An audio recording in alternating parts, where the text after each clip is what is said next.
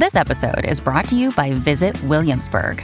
In Williamsburg, Virginia, there's never too much of a good thing. Whether you're a foodie, a golfer, a history buff, a shopaholic, an outdoor enthusiast, or a thrill seeker, you'll find what you came for here and more. So ask yourself, what is it you want?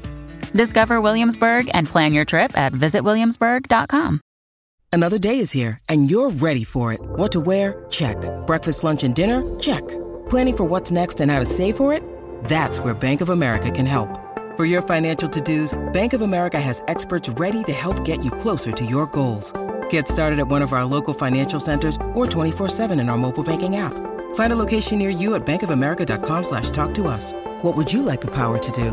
Mobile banking requires downloading the app and is only available for select devices. Message and data rates may apply. Bank of America N.A., member FDIC. When you need mealtime inspiration, it's worth shopping Kroger, where you'll find over 30,000 mouth-watering choices that excite your inner foodie. And no matter what tasty choice you make, you'll enjoy our everyday low prices, plus extra ways to save, like digital coupons worth over $600 each week. You can also save up to $1 off per gallon at the pump with fuel points. More savings and more inspiring flavors make shopping Kroger worth it every time. Kroger, fresh for everyone. Fuel restrictions apply.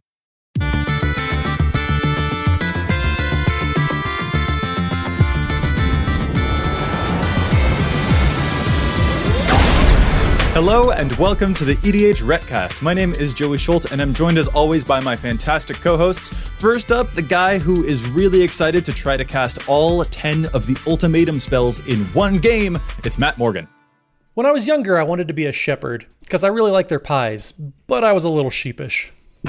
Oh, goodness gracious, Matt. You always get me. Every week I feel like I won't laugh at them, but somehow your jokes always do get me. It's ridiculous. Next, the guy who will somehow manage to survive when Matt casts all 10 of the ultimatums. That's Dana Roach. Unlike Matt, I'm going to be serious here and just throw a note out there to all our listeners in states starting to open back up post-pandemic here. If you're looking for a commander to emulate in these coming days, Estrid the Masked is your role model. All right. Well, subtle, Dana. Very subtle. Thank you. And this is the EDHRECast. EDHREC is the best deck building resource on the web for the Commander format, compiling data from deck lists all over the internet to provide helpful recommendations for new Commander decks. And here on the podcast, we're going to give all that data a little more context. Hey, guys, what is our topic this week? The most common budget commanders is the topic, Joey. Indeed. We're going to be looking at some behind-the-scenes-ish data on EDHREC to see some trends about which commanders or strategies are built most often on a budget. But before we get to our main topic, we have to give a huge thank you to Josh Lequai and the folks over at the Command Zone who handle all the post-production on the podcast. They do an amazing job and make it look just so spiffy. So thank you guys so much. And of course, we want to thank our sponsors, Card Kingdom and TCG Player, who provide the up-to-date price info for the card images on EDHREC. If you want to get any of the cards that we talk about in this episode, we just can't recommend them enough. All you have to do is click on the price links on EDHREC and it'll take you right to their web pages. Or if you order from Card Kingdom, you can go to cardkingdom.com/EDHREC and that will help show your support for the site and for the show. Really awesome stuff. Guys, I'm really excited. Let's get into this whole budget commander stuff. Before we get to the trend stuff, before we get to any of that, do you guys tend to build on a budget very often, or do you just like to spruce up your decks as much as possible? Dana, I'm kind of hinting that you spruce up your decks a whole lot. I've seen your all-foil deck, so just kind of wondering what your relationship is to budget building.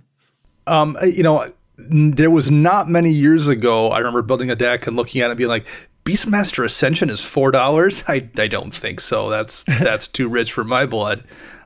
That's no longer the way I think about decks when I build, rightly or wrongly. So I tend to not worry too much about budget myself. Yeah. Well, and I'm on the opposite side of the spectrum. So you guys make fun of me for never updating my decks because half of my decks are just stuff that I have laying around. So a lot of my decks are kind of free when you think about it. So that's the ultimate budget, is free decks because it's stuff you just have laying around.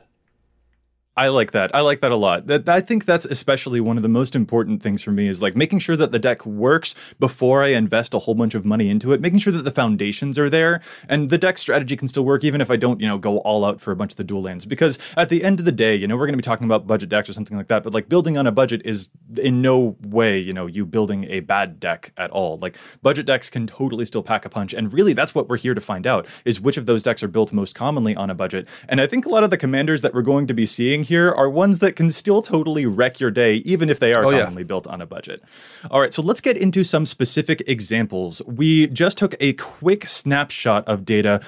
This was drawn around the beginning of May here in 2020, and these are commanders that are most commonly built on a budget. We have the ability to look at some high price on the decks and some low prices on the decks, but we just wanted to average all of that out. As a quick note, of course, prices change like all the ding dang time. So this really is just a snapshot and not a really eternal thing, but still we want to see what we can find here. As another quick note, we didn't include any commanders that have fewer than 100 decks because there's just not a whole lot of data there, but we do still have some stuff here. We pulled a report and there are some commanders that are sticking out to me, but I want to hear from you guys when you're looking through the list that we got here. Which commanders do we see and what impressions do they make on you? Well, I do want to quickly note for listeners who maybe aren't like that well versed in the scientific language we're using here, ding dang time is actually an economic term that's oftentimes used by economists to describe price changes over a period. So they do change all the ding dang time for sure. I thought it was something they said like in the Oregon Trail days when you're on the frontier. That might be as well when you die of dysentery. That could be. I just don't think that listeners want to hear how we average this out by the Pearson's second coefficient or anything like that. I'm not sure that that's useful. So ding dang time it is. Fair enough. All right, guys, what are we seeing here? Which commanders are built most commonly on a budget on average? So the top ones on our list here, we have Zada Hedron Grinder. Zada is a goblin from the second Zendikar block, and whenever you cast an instant or sorcery spell that targets only Zada Hedron Grinder, copy that spell for each other creature you control that the spell could target, and each copy targets a different one of those creatures. We have Grun the Lonely King up next. Relatively new commander out of Dominaria.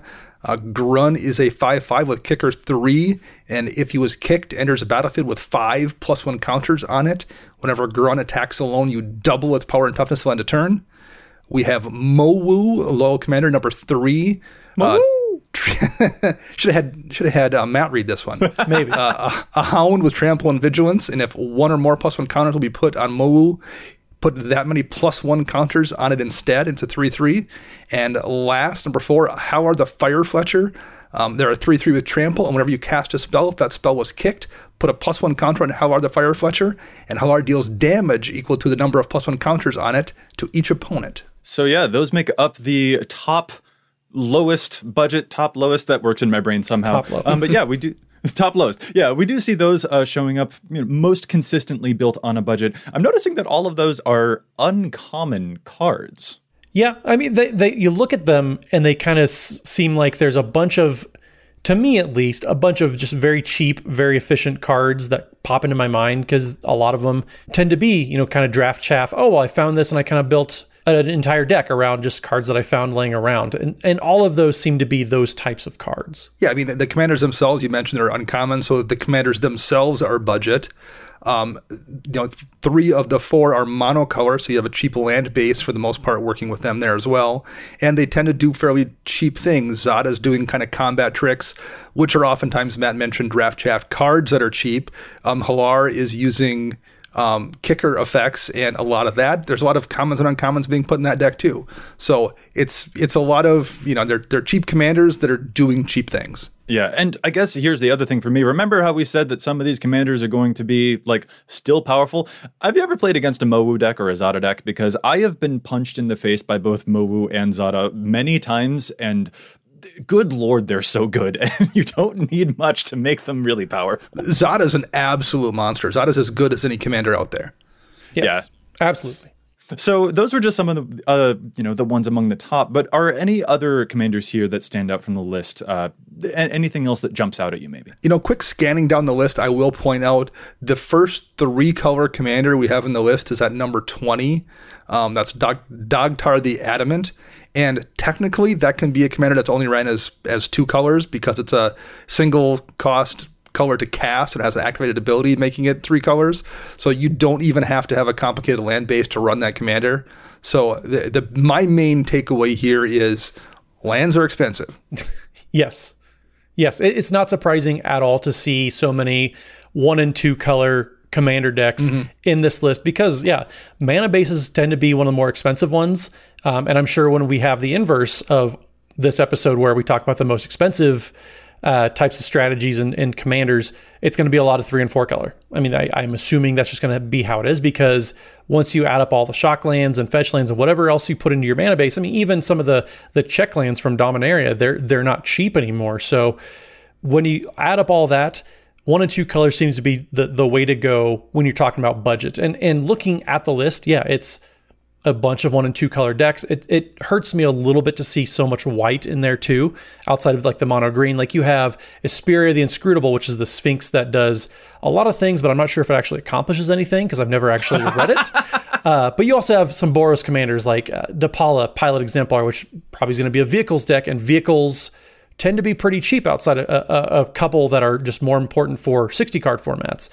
You also have Annex and Siamede, which is it's a very, very fun heroic deck, but also at the same time, it's kind of in the same territory as Zada, where it's just a bunch of instant sorceries, maybe some pump spells, but nothing that's really going to break the bank when you put it into the deck. Yeah, Matt, it's true. We are definitely seeing weight towards certain colors on this list. For example, I see, like you said, a lot of white. Both Audrics show up here. I used to have an Audric deck myself, actually. And man, that thing also, again, these things pack such a huge punch. I really like a lot of the commanders that we're seeing here. But just focusing on individual commanders, just picking out a handful of commanders that we see on this list, I'm not sure that would be as enlightening as maybe zooming out a little bit more and seeing if we can find any trends from among the most common budget commanders. So that is exactly what we've done. We are zooming out to the top 100 most common budget commanders to see what commonalities we can find there. So the way that we measured this is hopefully not too complicated. We basically just went through the top 100 budget commanders and labeled them according to their most common strategy as measured by EDHREC.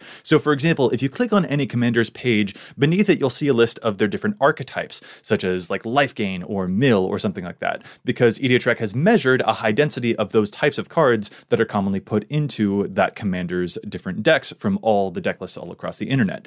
There are some commanders, like Atraxa, for example, that have a lot of different build paths. Whenever we saw one of those, we just went with the most common strategy. So that is certainly something to account for. But this is something that we wanted to see, the actual deck archetypes. Which one of those are the most common? Because just looking at those top 4, just looking at, Audrics and Hellars and stuff like that, that's not going to tell us a whole lot. But if we zoom out, we might find something a little bit more interesting. Before we get to that, though, before we actually look at what those numbers show us, I want to ask you guys what you think would be the most common archetypes.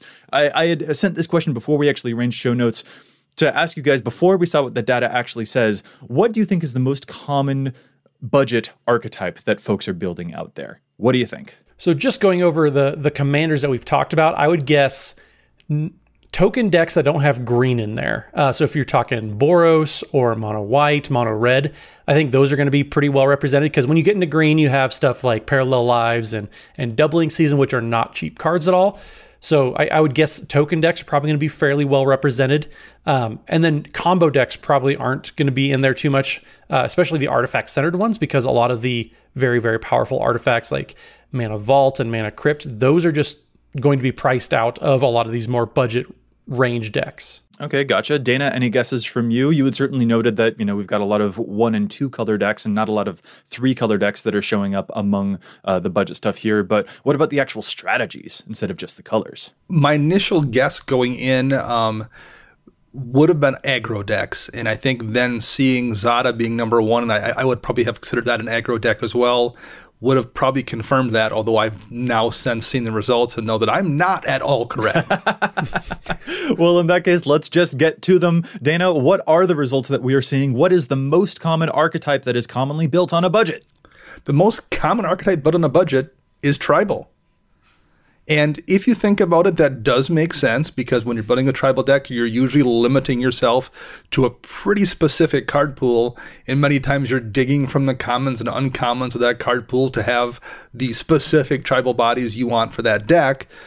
So it makes sense in hindsight looking at it, but I wouldn't have guessed tribal. You wouldn't have guessed tribal. I think that, I don't know, now that we know the answer, I guess it's kind of like, I probably would have said that, and that's really easy of me to try and do. But like, the more specific a strategy is, the less ubiquitous those cards become. And so that means that, not everyone's going to want them. And usually an increased demand is what tends to lead to a higher price. There aren't like a bunch of goblin smothering tithes, for example. So that is kind of an inclination that I think does sort of help it. But among those most common here, let's actually get to the number, because it's not just the most common archetype that we saw among the strand. It is overwhelmingly the most common. 38 of the top 100 commanders that we measured this way that are most commonly built on a budget, 38 of them had a tribal archetype build. We had mentioned Depala earlier. We also had stuff like Ariel, Knight of Windgrace, the Knight tribal commander. Cassetto shows up. That's Snake tribal in Simic colors. Adeliz, the Cinderwind, who is also a spellslinger, but was counted as tribal because the strategy is most commonly wizard tribal on her page. A whole bunch of tribal stuff. Nearly 40% of those things. Like, that's just... Tribal was a huge one here. A lot of the data is weighted in favor of this archetype being very, very common to build as budget. Well, one thing that's very interesting that we've talked about a couple times before is Gargos, which is the legendary Hydra that makes all your Hydras cheaper, but also has a fight clause built in whenever you target it with a spell. So seeing that as one of the most budget-friendly ones, and we even said when we made that observation originally, some of those Hydras that you're putting in those decks aren't very cheap anymore. So it's interesting to see that Gargos, despite playing what can be an expensive tribe with Hydras, is actually showing up as a fairly budget deck overall. And I think, too, that speaks to the fact of their synergy and how well these cards cooperate with each other. You don't need the big individually powerful cards when those synergies can all allow them to multiply each other's power. And so these things can still be strong, even if you don't have individual good stuff cards or individually powerful cards. You don't need any singular expensive standouts to make these things still coalesce and do a really, really good thing. That was just the first archetype, though. What is up next? What are the numbers shown here? What is our next most popular archetype on a budget? So the next one we're seeing is going to be equipment-focused decks. So that's going to be talking about commanders like our Lord and Savior Valda, Keeper of the Flame, where you get all sorts of elementals every turn for every aura and equipment put onto Valdic, but also you have some commanders like Kemba, which will make a bunch of cats whenever you have some equipments on Kemba, and also Dantha Capuchin, which is another very versatile type of effect. So we're seeing 10 of the top 100 commanders fall into that equipment style deck. I feel like one of you guys had mentioned that maybe you thought Voltron would be among the top. Is that just my imagination? Is that me retroactively putting that in your mouths, or had you actually said that? We can retroactively pretend that I said that, yeah. But yeah, I'm fine with that. I'm totally here for it. I think that we all see those big scary equipment like the Sword of Feast and Famines or something. We see huge price tags on those, and we assume that maybe that might be a little bit out of reach, but it's actually pretty common to build those, especially with stuff like Valdic. I mean, Valdic makes a bunch of tokens. Matt, your Valdic deck has got to be maybe $20 tops, and that thing packs such a big punch that it really annoys me because my life total goes to zero, and it's sad. At one point in time, yes, I had a beta mountain in there, and that basic land cost more than the rest of the deck. Oh my goodness. It isn't that way anymore. I've obviously upgraded a little bit, but yes, it is very, very easy to put a critical mass of just common and uncommon type of equipments like Kite Shield and Bone Saw and all those just cheap, 1 and 2 mana equipments, and cram them into a deck that's going to give you some sort of a payoff for it. I will totally believe that there are some very, very powerful type of equipment focused commanders that you can build on $10, $15, and they'll do very, very well, even at some more higher powered tables, excuse me. Well, I think in a lot of ways, this is kind of similar to Tribal. Here in equipment, yes, you could run all the swords of punch and face or what have you, and definitely have them be expensive and strong. But the synergy Valduk and Kemba bring to running fairly common equipment makes up for the power level. The same thing I think is a little bit true in the tribal section where we're looking at, they're talking about expensive Hydras, for example. The Hydras that aren't expensive are still pretty good. They generally don't print bad Hydras. They might not be standard good or might not be good enough to be worth $10, but they're still probably pretty effective cards in Commander. They tend to have trample and be pretty powerful and do something on the field. So you don't have to run the expensive things in either of these two slots to still have there be plenty of powerful cards for you to use. Yeah, for sure. And actually, speaking of Hydras, the next most popular archetype that we're seeing here, this is actually tied, but the next one we've got on our list is +1/+1 counters, which we know that Hydras love. But some of the commanders that we had just mentioned earlier, like Halar, does have a lot of +1 counter synergies going on there. Mowu, gotta love Mowu, kind of counts as a Voltron, sort of, but the +1 counters are just totally off the charts. And man, Mowu packs a huge punch. That is a buff dog. Or other stuff like Rishkar or Vorel of the Hulklade also show up here among the +1 counters as being very, very commonly built on a strict budget. And those are all really, really good. Tied for +1 counters, also with 8 among the top 100, we had the tokens strategy. And Matt, the thing that you had mentioned about the non-green tokens definitely came true. When we look through this list, I'm seeing a lot of non-green here in this tokens strategy. Yeah, stuff like Brutaclad and Thromok. I mean, Thromok, it does have green in there, but when you look at the typical deck, even when you look back to our Thanksgiving episode that we did a while ago, you can do some very, very powerful things with Thromok and not need to have doubling season and parallel lives, which typically will just jack up the price of any deck that you put them in. Yeah, and the other one I was referring to was Temet, Vizier of Noctimoon, who is white and blue and makes your token unblockable. We also have some commanders like Ovaya Pashiri, another mono green commander that really loves tokens. And again, +1 counter strategies and token strategies, 8 of the top 100 most common budget decks. And I think that folks may notice we were talking about 38 for tribal, and that number dropped off really, really hard. Equipment had 10, +1 counters have 8, tokens have 8. We've got a couple of others that are still, sort of hanging on in terms of numbers, but it really is overwhelmingly skewed towards tribal when it looks at all of this budget stuff here. Let's go through the rest of what's on this list here, though. What are our next most common archetypes on a budget? Once you get past tokens, we're looking at Spellslinger, then auras, and last burn decks with only 4 rounding it out. But Spellslinger's only 6, so we're looking at some pretty small numbers here, definitely compared to tribal. Yeah, Spellslinger decks, stuff like Savin, the Chronoclasm, for example, shows up as a very budget Spellslinger deck. Like you mentioned, there are 6 of the top 100 there. Auras, I kind of want to put an asterisk on that. We had 5 that registered here among the top 100. Stuff like Siona or Tiana, both really cool aura commanders. And then Burn sort of qualifies as stuff like Firesong and Sunspeaker, which is sometimes built as life gain, but does have a lot of burn cards on it to get all of that life, do a ton of damage to everything. And also the new Torbrand from Throne of Eldraine, who, again, talking about commanders that pack a huge punch. You don't need to do a whole lot to make Torbrand really powerful. I kind of want to circle back to that Auras one there, though, because Auras and equipment, I feel, have an interesting relationship with each other. They are technically 2 different themes according to EDHREC, but they both kind of fit the Voltron mold. So if we combine those numbers, which I personally want to do, we've got 5 aura commanders and 10 equipment commanders. We can see that Voltron has about 15 total of the 100 most common budget. I think that Voltron, we can conclude pretty easily that that's also a very common thing to build on a budget. And if we know anything from these Voltron commanders, they can really, really do some damage. We also have some more uncommon commanders popping up here. Shanna being uncommon, Siona being uncommon, and I believe Torbrand was also the uncommon. No, Torbrand was a rare. No. But so there's a couple of uncommons there as well that continue that trend of not necessarily being the rares and mythics that are showing up. Yeah, the final trend that we should notice here is that 18 of the top 100 budget commanders were uncommon.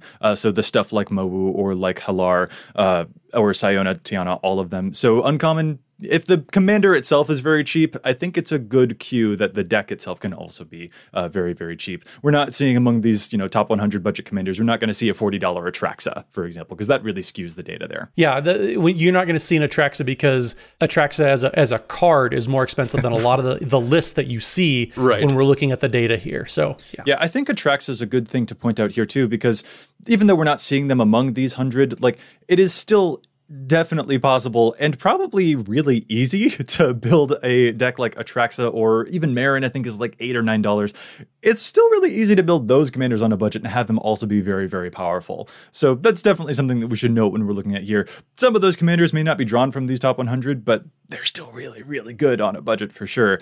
Another thing that I do want to point out is that combo is a very difficult archetype to suss out when we're looking at all of these.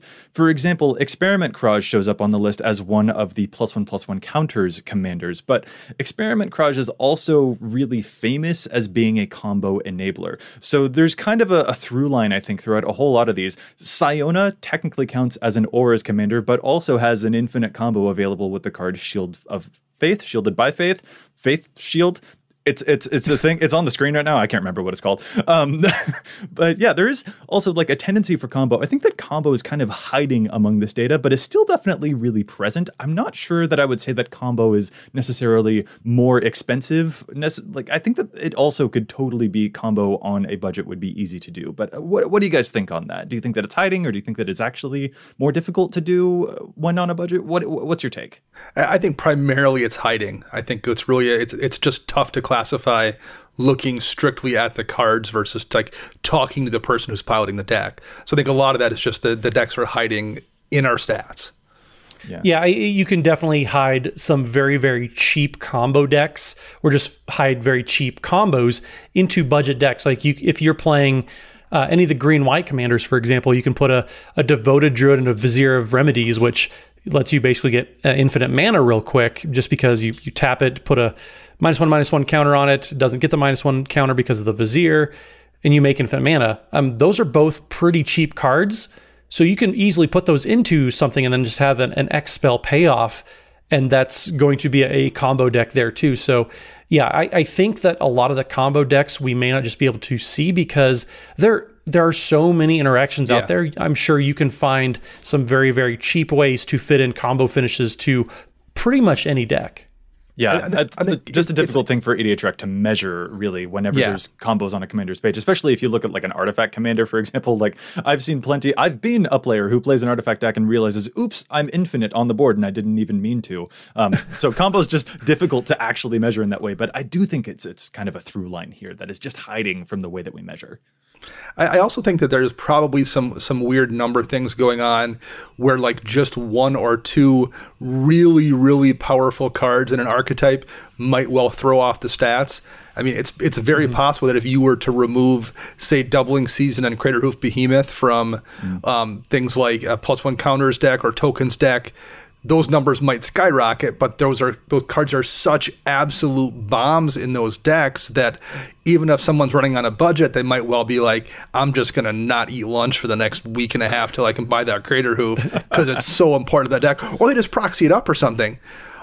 But that's going to totally throw off the numbers because those cards are so relatively expensive.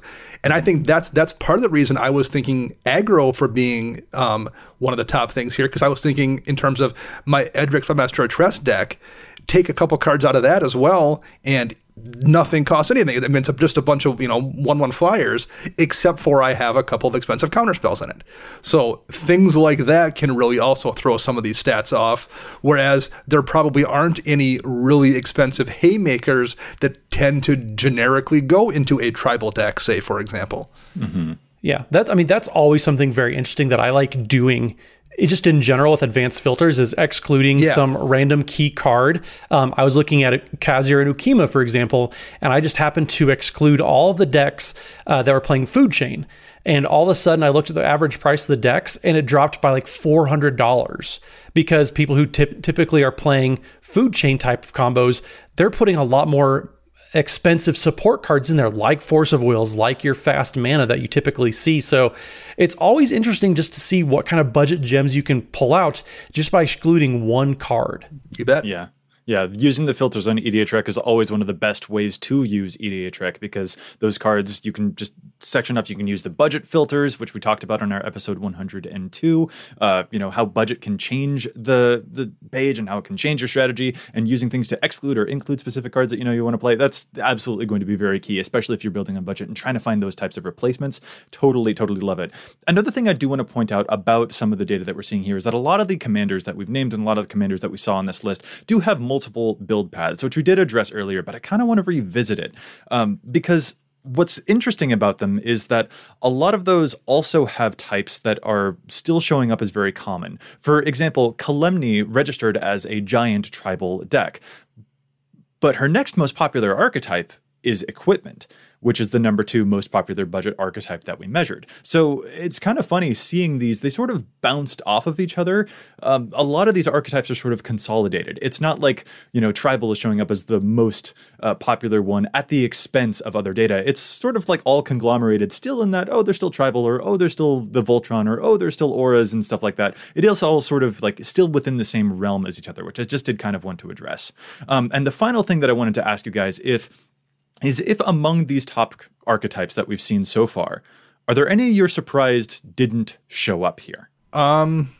I mean, I thought it was going to be highly ranked, and it just isn't a thing. So that definitely surprised me.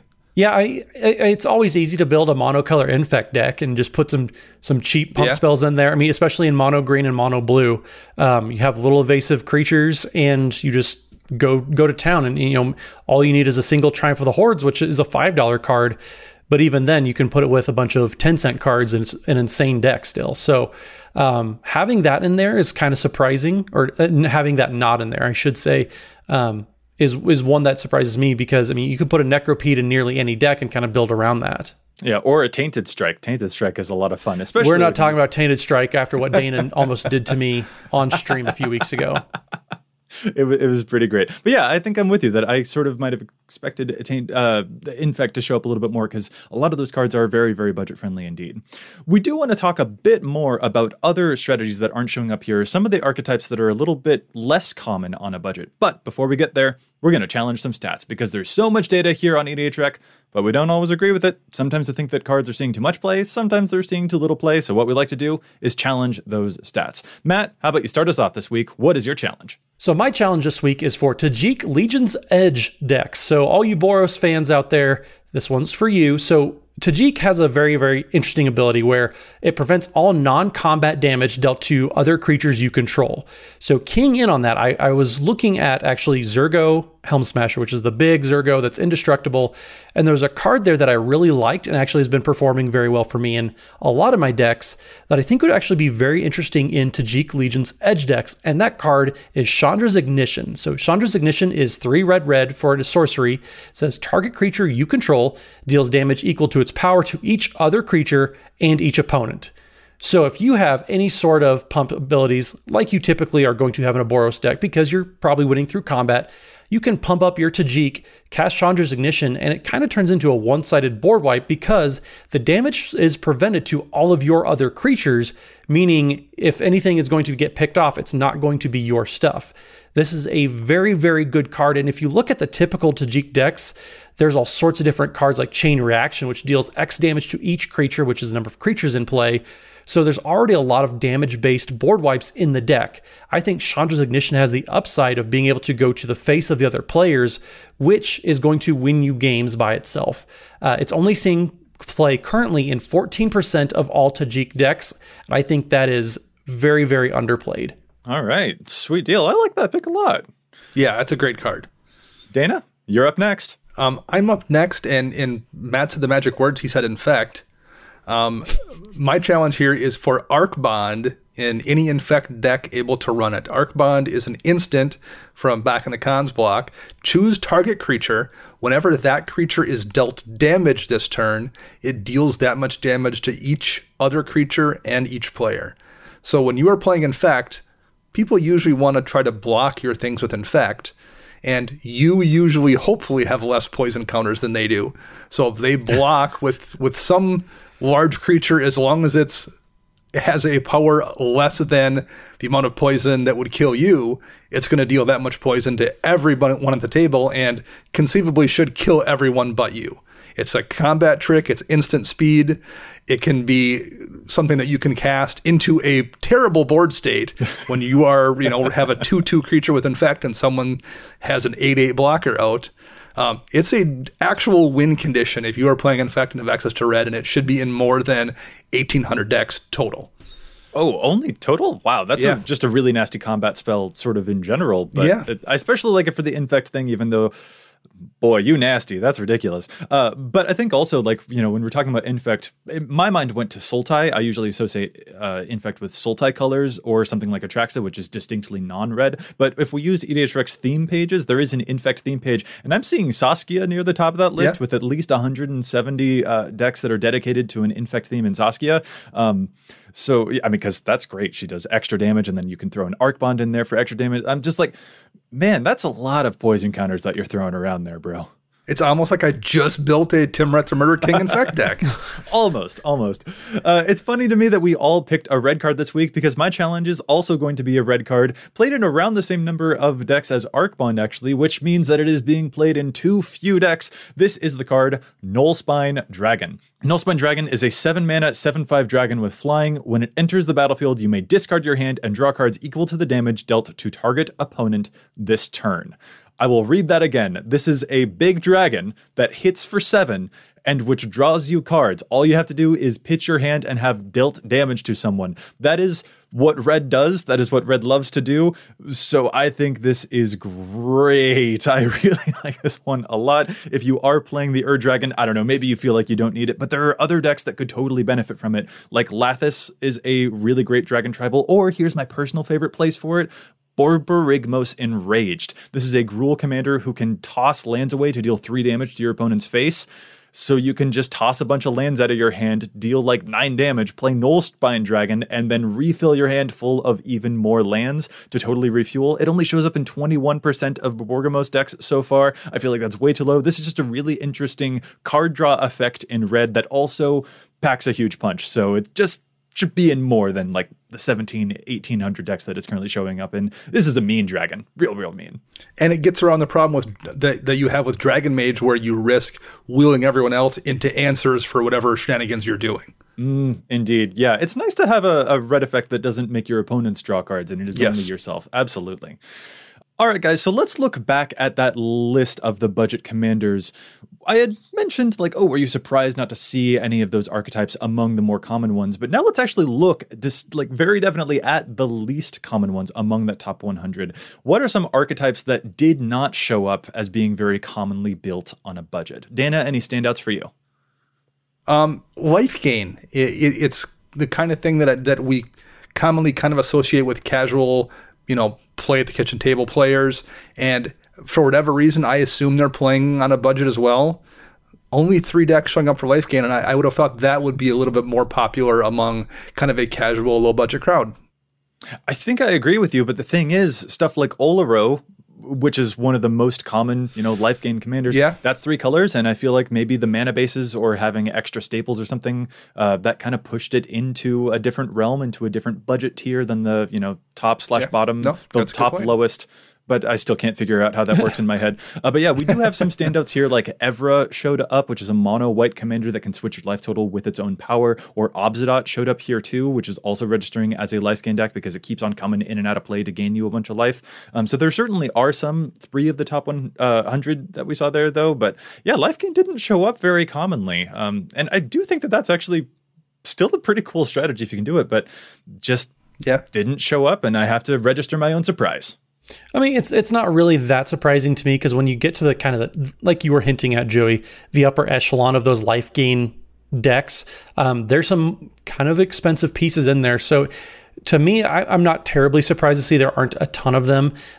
Same with Planeswalker decks. So any type of Super Friends, that's not surprising to see towards the more expensive end of the spectrum as well, because most Planeswalkers aren't really that cheap, and there's only 2 decks really showing up in that top 100, and that's going to be Chandra and Kithian decks. Both of those just happen to be kind of Chandra tribal and Kithian tribal, or Gideon tribal.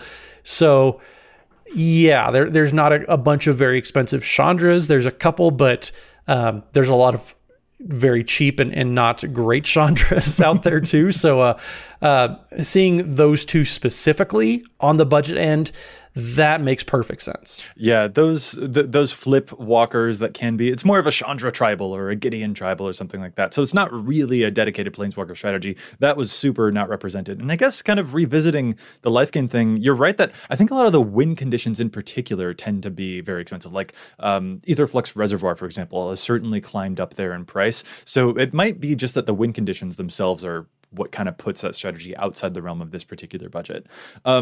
One that did kind of show up pretty small here that I'm a little sad wasn't more representative was the Aristocrats strategy. Only 2 of the 100 registered as Aristocrats, and that was Shirei, Mono Black Shirei that can bring a bunch of stuff back from the graveyard if it has low power, and Izoni, a Golgari commander that makes a bunch of insects for you. Really great when you've got your Blood Artists and your Zulaport Cutthroat effects. I feel like Aristocrats should be really easy to build on a budget because there are a bunch of really cool ones like Vindictive Vampire and Falconwrath Noble. There's a bunch of really budget-friendly ones, the new Bastion of Remembrance, for example. But it just didn't really show up here a whole lot. And again, I'm a little bit sad because, man, I like sacrificing my own creatures to make everyone else die. Well, those decks, though, oftentimes do also tend to lean into kind of a stacks package with Dictate of Erebos and Grave Pact, and those are not cheap cards either. And Shirei, although every Shirei deck I've seen has been relatively budget, a lot of them still manage to find room for Cabal Coffers because they're mono black, and that card alone can screw up the budget of that deck as well. So it doesn't take many expensive cards to kind of throw a monkey in the wrench here, so to speak. Yeah. It kind of comes down to, in a lot of these categories, especially the ones that only have a few, how many of those key payoff cards are you putting into the deck? Like the Aristocrats, if you don't have a Dictate of Erebos, then the average price is probably going to go down a decent amount. Same with Life Gain. If you're not playing the Sanguine Bond combo, then probably the average deck is going to go down quite a bit. And Planeswalkers, if you're not playing a Jace the Mind Sculptor, or the Wallet Sculptor, I guess I should say, for this situation, it's going to give you a lot more room to kind of fill out the 99. It's not that you can't play these strategies, because a lot of the support cards, like we were talking about, those are budget, but some of those big payoff cards, that's where the price kind of comes in, especially with this next category of artifacts. There's only 2 artifact decks that come into this list of the most budget because, like I mentioned earlier, a lot of artifact payoff cards, they are not cheap at all. But you have Jor Kadeen in this list and King Makar, which are the 2 commanders that we're seeing here.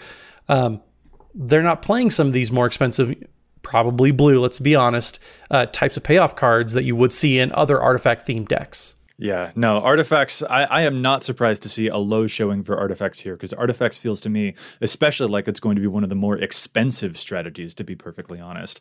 And actually, Matt, while you were talking about some of the payoffs for some of those other things, like you mentioned the Exquisite Blood Sanguine Bond combo, Exquisite Blood is very expensive. Yeah. I think you're totally hitting the nail on the head with some of those payoff cards, especially for the strategy. But there's still something interesting to point out there, too. We noticed that +1/+1 counters was a very popular strategy among the most common budget strategies. But like a doubling season would be really nice in a +1 counter strategy, and that's kind of like a really good enabler, a really good, maybe a payoff card, you might call it, in that strategy. But it's not necessarily impeding the data for the +1 counter strategies. I think, though, that maybe it has to do with the density of it. Like, you don't need a single doubling season. You've still got plenty of other budget options that can still just put like 5 or 10 +1 counters onto a thing. You just play a Mana Gorger Hydra, and that thing's going to take you all the way home if no one gets rid of it. So it's not as necessary compared to you need a high density of Planeswalkers to make that strategy actually work, regardless of whether you have a doubling season or something like that. You need a whole lot of artifacts to make artifacts good. And they can certainly all be budget, but a lot of those artifacts are going to be, since they are so ubiquitous, they can increase in demand and therefore increase in price and stuff like that. So those payoff cards and the high density of them as well, I think, is what's affecting these numbers a whole lot. Oh, 100%. And you kind of hinted at it, and I really like that point of, there's budget replacements for doubling season. There aren't really budget replacements for Sanguine Bond. Both of those cards are kind of expensive. Well, Exquisite so that's why Blood, I think, is Exquisite Blood, yes. But yeah. Both of those cards aren't really cheap anymore, though. But yeah, point taken. Yeah. But even like Dictate of Erebos, that's not very cheap anymore either. So that kind of keeps the Aristocrats down. You can build those decks for sure. But are there budget substitutions for some of those big key payoff cards? With tribal decks, there are. With +1/+1 counters decks, there are. Artifacts, I mean, you can play your Ichor Wellsprings and all those types of cantrippy things, but then once you get a Clark Clan Ironworks, that's when the price starts to creep up a little bit. And so what are the payoff cards that are kind of gatekeeping from the budget to the more expensive decks? Yeah. Oh, and it's not just that too. You've got stuff like Darksteel Forge, or there's tons and tons of them, especially when they can enable a combo and then they get, really high demand, stuff like that. Yeah, absolutely. Another one that I definitely want to touch on here that is super not showing up as a most commonly built budget archetype is lands. Land decks, we only had one among this top 100 that could count as a land commander, and that was Sasaya, a mono green commander that I barely can remember what it does. You have to have a lot of lands in your hand, and then it makes your lands do tap for a whole bunch of mana. Like, really, really cool. Tends to have like 60 lands in the deck or something like that. But you're not seeing a lot of landfall here because a lot of those landfall cards are so expensive. You've got your Gitrog monsters, your Titanias, your Obnixilis, who has a landfall. It's a mono black Obnixilis, and he's really, really cool and really, really good. Omnath also can be very expensive. And then the support cards for them too, Azusa and Exploration and all of them. That's a very, very expensive one to try and build. It can always be done on a budget, but it's just not very common because those cards keep on climbing and climbing in price. So that's definitely one that I wanted to point out here. I love Landfall. It's definitely one of my favorite things to build, but it is not necessarily a cheap one to do. That's a really good point, Joey. One thing I want to mention here, because this just recently happened to me, the last two decks I've built, I built Kenrith the Returned King earlier in the year, and I just built that Timrith the Murder King deck. The Kenrith deck, if I wanted to build a really great land base and put duels in it, it would cost me my vehicle to do that. So I didn't do it. I built a budget land base, and the deck, therefore, looks relatively inexpensive. My Timurit deck, however, I look at it, I'm like, well, it's just a Badlands, which is still an expensive card, but like it's just one. It's a pricey. It's a really expensive card. It was, it's 3 digits to pick one up, but it's just one. There's just one expensive land in that deck, and mentally, that made it way easier for me to pick up the one land than it did to pick up 10 for Kenrith. Therefore, it makes that deck no longer budget. So, like, I think sometimes if there's that one expensive card, or maybe the number's 2, maybe it's 3, whatever it is, people might be willing to buy it, even if the rest of the deck is dirt cheap, therefore no longer making it show up as a budget deck. Whereas if you would need like 5 or 6 really expensive cards to, really hammer the deck home, maybe people then won't do it. I don't know where that number is, but I think there's definitely some psychological thing there where people will spend money on a couple cards that therefore make it not budget, and they wouldn't if it was, a handful more. Well, and that's kind of something that we hinted at, and I think you did an article on this actually, on this concept of people will put more money into what is kind of commonly observed as more powerful commanders. Sure. You have, we saw Daggertar the Adamant on this list of budget commanders, and it has a very similar playstyle, has a very similar theme of +1/+1 counters as Gave, Guru of Spores, which is not a cheap deck. If you look at the average Gave deck, it's very expensive because people kind of look at it as this is a more powerful commander in the abstract. Therefore, it's probably going to be worth it more often to fully deck it out. They're going to put those doubling seasons in there. They're going to put those Dictate of Ereboses and all those expensive staples that you would see in the higher end decks of the dollar amount spectrum. You're not going to see those in Daggertar because people see Daggertar the Adamant and they think, well, this isn't as good of a commander, so sure, I'll just keep it as a budget thing. It's kind of like the uncommon commanders. They see uncommon as the rarity for that legend, so they typically will keep it as a more budget commander. I wonder if that's an effect that we really see, though. I know we hypothesized about that with the Scarab God versus Lazav or any of those, for example. They see that as this is a more powerful commander, so we'll spend more money, we'll invest more into making it more powerful and push those limits versus the ones that are kind of a middling power level commander. Yeah, I think when I did the article, I definitely found out people were willing to put more money in their Omnath deck than they would in their Mina and Den deck, or they're willing to put more money in their Scarab God deck than they would in the very similar Geese and Geralf deck. So yeah, absolutely, the powerful commanders made people then want to build a more powerful and then, generally speaking, more expensive deck. They would go the extra mile and buy the dual land for the more powerful commander. So for sure, there's some of that at play, definitely. Yeah, and not even the dual lands, but just you have a Grimgrin deck and they just want to play their zombies or whatever, but then they have Scarab God, they're more likely to put in Cyclonic Rift, which is, it's not a cheap card by any means anymore. So just all those little types of things. I wonder how often that holds true beyond just what we're making, observation-wise from the data specifically. Mm-hmm. Yeah, I really love that take. There is almost a cascading effect to budget in the way that you mentioned. Yeah. Although "it's just a Badlands" is still a quote I'm never going to get out of my head. That doesn't make any sense to me. There's one final thing that I do want to mention before we take off for this episode. The Command Zone a little while back had Mitch from Commander's Quarters on to discuss building decks on a budget, and he had listed out a handful of different archetypes that he found very easy to build on a budget. And they don't actually match up with the stuff that we had just mentioned. He said that Aristocrats, Voltron, Artifacts, political decks, and combo decks were all actually very pretty easy for him to find budget replacements for those, to find budget available for them. We didn't see some of those, like Aristocrats, for example, or Artifacts, as being very commonly built on a budget. But that's really one thing that I want to address here, is just like we're measuring the commonality of it, but not necessarily the power level or the ease of doing so, just the commonality. And I also, like I had mentioned, I think Aristocrats could totally be really great. And I would totally agree with Mitch's take on that one, that like you've got a bunch of budget replacements that would be really, really spicy, make that a very good thing, even if you are building on a lower budget. It doesn't necessarily need to. Or Artifacts. There are tons of small artifacts that can do a whole bunch for you. It just is more commonly built expensive, but that doesn't necessarily mean that it's less powerful. That doesn't mean that it's going to be more difficult, anything like that. I just wanted to make sure that we hit that note there, because building on a budget, I mean, we talked about Zada at the very beginning. I have been hit by Zada and by Mobu so many times. It's so frustrating. These are still really, really good commanders, y'all. All right. On that note, what I think we need to do before I get frustrated about how many times I've been defeated by a Mobu and a Zada, I think what we need to do is call this episode to a close, because man, now I'm getting grumpy. Mo was a good boy, but now I'm getting grumpy. Anyway, thank you guys so much for joining me. If our listeners want to get in touch with us, where can they find you all? Matt? So you can find me on the Twitters at Mathimus55. That's MATHIMUS55. And you can find the podcast. We're streaming on Twitch. That's twitch.tv/EDHRECast. And Dana? You can find me on the Twitter birds at Dana Roach, and you can hear me a couple times a week on my other podcast, CMDR Central.